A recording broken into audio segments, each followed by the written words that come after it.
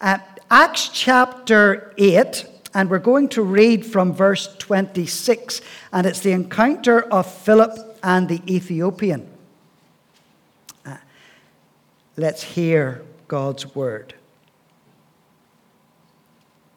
Now an angel of the Lord said to Philip, "Go south to the road, the desert road that goes down from Jerusalem to Gaza." So he started out, and on his way he met an Ethiopian eunuch, an important official in charge of all the treasury of the Kandake, which means Queen of the Ethiopians. This man had gone to Jerusalem to worship, and on his way home was sitting in his chariot reading the book of Isaiah the prophet. The Spirit told Philip, "Go to that chariot and stay near it." Then Philip ran up to the chariot and heard the man reading Isaiah the prophet. "Do you understand what you are reading?" Philip asked. "How can I," he said, "unless someone explains it to me?" So he invited Philip to come up and sit with him. This is the passage of Scripture the eunuch was reading. He was led like a sheep to the slaughter, and as a lamb before its shearer is silent, so he did not open his mouth. In his humiliation he was deprived of justice. Who can speak of his descendants? For his life was taken from the earth. The eunuch asked Philip, "Tell me, please, who is the prophet talking about, himself or someone else?" Then Philip began with that very passage of Scripture and told him the good news about Jesus. As they traveled along the road, they came to some water, and the eunuch said, "Look, here is water. What can stand in the way of my being baptized?" And he gave orders to stop the chariot. Then both Philip and the eunuch went down into the water, and Philip baptized him. When they came up out of the water, the Spirit of the Lord suddenly took Philip away, and the eunuch did not see him again, but went on his way rejoicing. Philip, however, appeared at Azotus and traveled about, preaching the gospel in all the towns until he reached Caesarea. And we pray that the Lord would add his blessing upon his truth. Amen. Now, if you have a Bible this morning, I would encourage you to open your Bible at Acts chapter 8, where I was reading a few moments earlier. By way of background, because you recognize that we've sort of come into the middle of this passage, but there has been a degree of persecution that is coming upon the life of the early church. And yet, even in the midst of that persecution, there has been tremendous opportunities as people have been responding to the message of the gospel, and they have been experiencing that new life. Philip, for one, has gone to Samaria. And if you notice, maybe verses 4 through to verses 8 of Acts chapter 8, where we didn't actually read, you'll see that he has gone there, he has preached there, and people have responded. And you will remember that the Samaritans had a bit of more hate than love-hate relationship with the Jewish people. They were regarded as near relatives, but if we understand that it's that type of near relative that you don't actually like. So that's the ones that we're dealing with here. And that's where Philip has been. And he has been experiencing a huge degree of success. And verse 8, you get the sense that there was great joy in the whole city. That was the impact that the gospel was having. So it really was reaching far and wide and having a great sense of blessing. Now, as we begin to look through this passage today, there may be some aspects. I'm going to treat it perhaps in a slightly more devotional fashion. I'm not expecting that we're all going to get the same impact or the same blessing from maybe some of the thoughts that I'm going to raise here. But there are just, as it were, some points that came to me as I was looking over this passage. And it may be that there's some of these points, or even just one, that would have an impact upon your life and your situation right now. So they may sound a little bit random, but they're thoughts that have come to me as I've been reading through this passage. And one of those thoughts is what I see in this passage, is what I've described as the focus on the one. And what I mean by that is, surely what has been happening in this passage is that who is central, where the focus is on, is surely on this Ethiopian man. And yet, before we get to look at this one individual, I want you to remember where Philip has just come from. He has come from a situation of wonderful blessing. He has been enjoying success in his ministry, if we might call it that. And then he gets this word from God in verse 26. And if you read that with me, it says, "Now an angel of the Lord said to Philip, 'Go south to the road, the desert road that goes down from Jerusalem to Gaza.'" And I could certainly imagine Philip in that situation questioning, why would I want to leave this place where I currently am and the success that I'm currently enjoying and this blessing that I'm in the middle of? Why would I want to leave this and to go to somewhere completely different? Why would I want to go out to the desert? But what we are sensing in this passage is clearly the voice of God, the will of God in all of this. And ultimately where it's leading, although Philip doesn't even know at this point where it's leading, but it is leading to one individual, and it is leading to this Ethiopian man who's going to be in a chariot. And so we've got this focus that God surely has in this passage, where God is focusing in, no matter what's been happening all around and what we might perceive as wonderful experiences and wonderful blessing, but there is still now a focus on just one person. And that's so often the way that the Bible deals with individuals, is that there is this amazing, wonderful blessing that can come to one person who is in God's sight at that specific point in time. If you remember, there's a story of a man who wasn't able to, a paralyzed man, the Bible describes him as in John chapter 5, who was at the pool in Bethsaida. And he was the one who tried to get into the water each time, and he kept trying to get into that water, but he couldn't. And he always complained that people get there first. And yet when you read that account, what comes out of that so much is the way that Jesus, and it's described that Jesus looked at him. That one individual, the focus of Christ was on him. And that says so much about this sense of focus, this sense of purpose, and how God sees the individual. Jesus, again, there's another parable that Jesus told. Remember the parable of the shepherd who had 100 sheep and one of them went astray. And the shepherd, of course, didn't stay with the 99 that you might expect him to do, but instead he went and he chased after that one sheep, and he came home rejoicing. And Jesus, and what he's speaking about in that moment, went on to talk about there is great rejoicing in heaven over one sinner who repents. And we ask the question, why would that one sinner repent? And that one sinner repents, of course, because the focus, the attention of Jesus is on that one sinner who draws him to faith.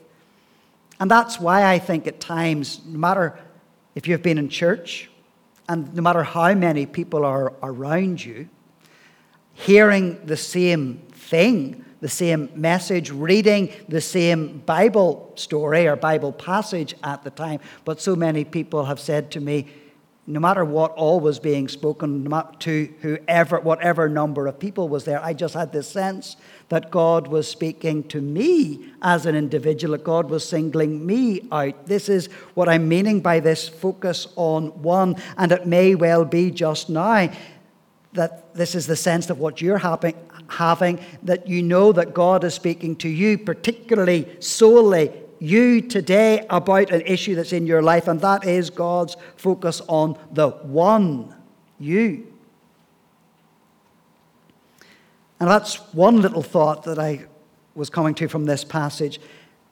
There's something I think that is equally important and significant, and what's in here is this sense of disqualification. I could remember it was Lance Armstrong. That's why I've got his picture up there. He was disqualified from all his gold medals in the past. But the sense of disqualification, what I'm going at here, is with the Ethiopian man himself. And to make matters a little bit more confusing than normal is that Ethiopia is not Ethiopia. Now, I know that sounds a bit Irish, but it's not the Ethiopia that we know as Ethiopia. This man came from what we might term South Egypt and into Sudan. But what we know for certain about him is that he was so concerned about learning about the true God as he had understood him that he was prepared to make a 1,000-mile round journey that would have taken him 5 months. So he's certainly committed. He certainly wants to know something, but from what we do know about him is that he would have been a black man. We know that he was an important man because he was in charge of the wealth of the country that he was coming from. And he was also deeply influenced by Judaism. And the other thing, of course, that we know about him is that he was a eunuch. And that would have been common back in these days for any really significant player at the royal palace, is that they would have been castrated. It makes you wonder who would actually want some of these jobs. But here's a man who had taken the job and all that had come with it. But this sense of disqualification, what I'm getting at, is a spiritual thing, particularly then within Judaism. I want to read Deuteronomy chapter 23 and verse 1. Bearing in mind, this was a man who was interested in Judaism, but here's what Judaism has to say about him and all others like him. Deuteronomy 23, verse 1, no one, so let's hear that, no one who has been emasculated by crushing or cutting may enter the assembly of the Lord. Now, that didn't mean that he couldn't be saved. But what it certainly meant is that when it came to temple worship, he was not able to enter into the inner courts where the other people were. He had to stay a little bit further out, and he couldn't enter into the full enjoyment of his worship of God. He had, what we could see here, a blemish upon his life, and this blemish upon his life disqualified him. So that would have been a sense that he certainly always lived with.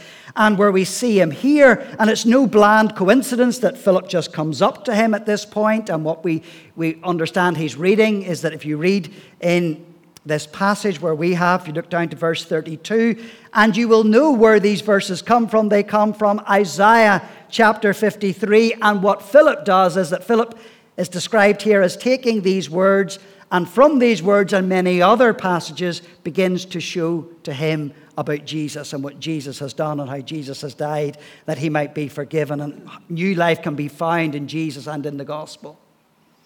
And if Philip was doing that and beginning at chapter 53 of Isaiah, I would find it impossible to believe that he didn't look also just a couple of chapters later, Isaiah chapter 56.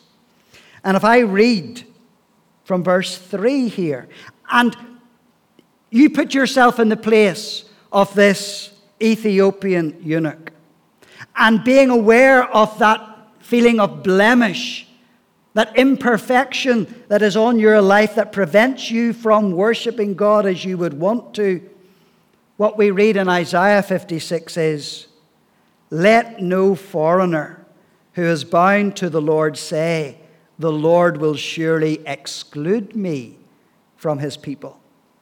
And let no eunuch complain, I am only a dry tree, for this is what the Lord Almighty says. To the eunuchs who keep my Sabbaths, who choose what pleases me, who hold fast to my covenant, to them I will give within my temple and its walls a memorial and a name better than sons and daughters. I will give them an everlasting name that will endure forever. I mean, how different is that from being completely excluded and not being able to come near, and yet this promise that in the gospel and what God had intended for his people, for these people, that you will have an eternal name. And so, the gospel says to you today that you are welcome. You are welcome no matter what imperfection or blemish that you may feel is upon your life. Whatever it is that you might feel is your reason for being disqualified. Just yesterday morning in my own Bible reading, I was reading from 1 Corinthians chapter 6. And in this passage, Paul lists a lot of reasons that people might give as being causes for being disqualified. Now, we may have our own reasons, but here's some of the things that Paul gives. 1 Corinthians 6, verse 9, do you not know that wrongdoers will not inherit the kingdom of God? So do not be deceived. Neither the sexually immoral, nor idolaters, nor adulterers, nor men who have sex with men, nor thieves, nor the greedy, nor drunkards, nor slanderers, nor swindlers will inherit the kingdom of God. And that is what some of you were. But of course, it doesn't stop there. And Paul goes on, but you were washed. You were sanctified. You were justified in the name of the Lord Jesus Christ and by the Spirit of our God. See, whatever you might see as a sense of imperfection or blemish or disqualification on your life, no matter if you think if it's some bad decision that you've made or some imperfect relationship that you've had, or it's a persistent stain or sin upon your life, or there's just something upon your life that you realize it's not right and you don't know how you'll ever get rid of it, and it seems that God has blotted out from you, you know that in Christ, the grace of God is such that it washes over these things. Those disqualifications are gone. And yet another little thought that I have in this passage, surely. Just noting in the manner in which that the Spirit of God sends Philip out, and this man is driving through the desert, and it just happens to be, you might say, that Philip, at the right time, as he was reading from this very passage, as Philip comes alongside him, surely we do have this sense of plan that God has brought to pass, so that the timings are just right, so that God's word is able to enter into this man's life in a way that is quite miraculous. And that's the manner how God's grace works in us. I have another little picture up there of a perfectly laid plan, if you're into the Far Side cartoons. And that may be how at times you see your life. It is like there is a plan and something has been moving and something has been happening. And believe me, that is what God has been doing in your life. You may have this notion that you became a Christian rather gently and easily and without too much difficulty. But for that to have happened in the way that it did, God had to bring certain people into your life. And he had to speak to you in a certain way. And he had to encourage you. And he had to bring so many little details in your life. So at that point, suddenly you think it's just something to do with you. I decided to become a Christian today. And yet you've forgotten what God has laid down and how God brought all these many different aspects over many different years. And many people praying for you. So at that point in time, you became a Christian and entered into the fullness of this salvation. And yet that's God's plan for you, and we rejoice in that. Which, of course, begs the question, if you're not yet a Christian and you haven't actually reached that point where you can say that I need to surrender my life to Christ and receive what God has in Christ prepared for me, what has God yet to bring to place? What has God yet to do to bring you to that one point where you suddenly realize that now is the time to commit yourself to Christ? Because God has a perfect plan for you and your life. I have another little thought in this passage, which I've described as if God gives you a hammer. And from this perspective, I want you to put yourself in Philip's position, recognizing, and let's put it this way, let's imagine that Philip is this bog standard average Presbyterian. Okay? And he arrives up beside this man who's reading from Isaiah chapter 53. And he's wondering what this is all about.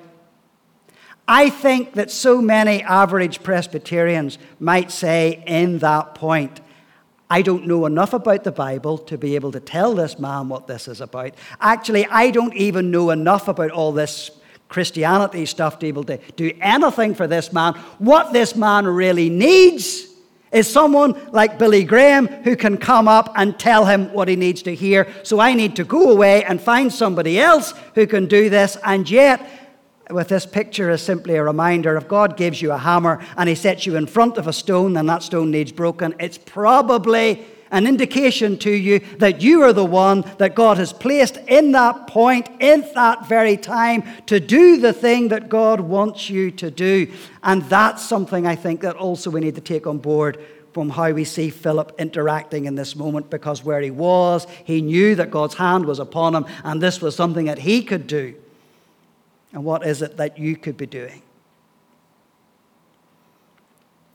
And my very last point, which I think is equally significant, is what I see in Philip as someone who ultimately was leadable. God does a lot of strange things in this passage. He shows up by an angel to start with, telling Philip he needed to go. At the end of this story, maybe your eyes have just glanced over that, but actually what seems to happen is that mysteriously Philip is just taken away from that situation, and the Ethiopian was left standing there. And it says he saw Philip no more. So there are lots of strange things that are happening in this passage, but go back to where Philip was at the beginning. And in the place where everything was going swimmingly well, and it's going fantastic, and he's experiencing blessing, and he's doing God's work, and he knows that things are going really, really well. And he would so easily say back to God when God says, I want you to go out into the desert. He says, the desert? Why would I ever want to go to the desert? This is where it's happening. This is where I should be. I don't need to be doing anything else. And yet Philip does what the book of Proverbs tells him to do. Don't lean on your own understanding, but trust in God.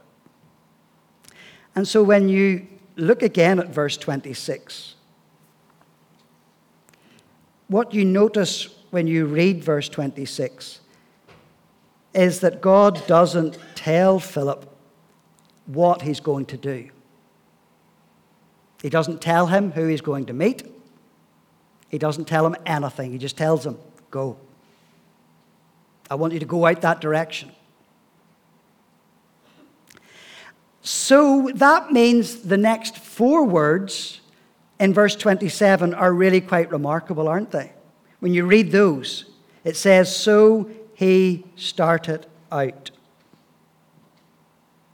Even though he had no idea what he was going to do, no idea of what the plan was going to entail, so he started out because God was telling him to go. He didn't wait until he understood everything, until he could see things perfectly. He simply went. When I was a very young child, I remember years and years ago rooting around in some outhouses with my grandfather and seeing this wonderful rat trap. He was quite proud of his rat trap, quite large thing. Maybe it was, well, it has to be a good size to catch a rat, I presume, but a big round sort of semicircle top on it, and all made of wire, all made very, very well. And I was mesmerized by this rat trap. But it was my uncle later on told me that actually my granda had never, ever caught a rat in his rat trap. And that's because there was a design flaw in the rat trap. And that design flaw was the far end of the rat trap was closed. And a rat will not go into a hole unless it can clearly see the way out the other side, just for the fear of being trapped in from behind. So a rat trap that's got a closed door at the far side isn't going to work. And then I'm thinking about myself and yourself when it comes to following God, is that we're a bit like that rat in that rat trap. We're never going to enter into something where we can't see the final result. We can't see where it's going to end up. So our safest option, our easiest option, is just to stay where we are and not enter into the thing that actually God has prepared for us. And so what Philip reminds me of, challenges me about, is the manner in which he is so leadable. Because he doesn't know where this is going to go. He doesn't know what he's to do. And even when things have been going really well, he's still prepared to leave it all and do the thing that he knows that God is telling him and calling him to start. And you can't wait until you see the end before you actually start following God. And so God is working around you. God is working in you. God is working through you to do whatever it is that he is intending to do and what he's calling upon us ultimately is to be leadable. Let's just pause in prayer.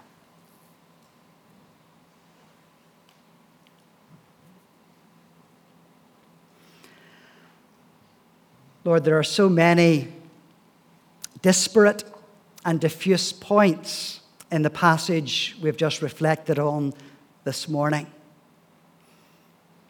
And there may be some of them that resonate more deeply with each of us than some of the others. It may be that we're encouraged just with this focus on one individual, and we know, Lord, that your focus is surely upon us. No matter what is happening to other people, no matter what you're saying to other people, is that you are concerned about us and your love is revealed to us in Christ. Oh, Lord, maybe some of us feel that we have a deep sense of blemish or imperfection upon our lives because of some shadow that is being cast from actions in the past. And so, Lord, we confess who we are and what we are and our struggles. And ask, Lord, that you would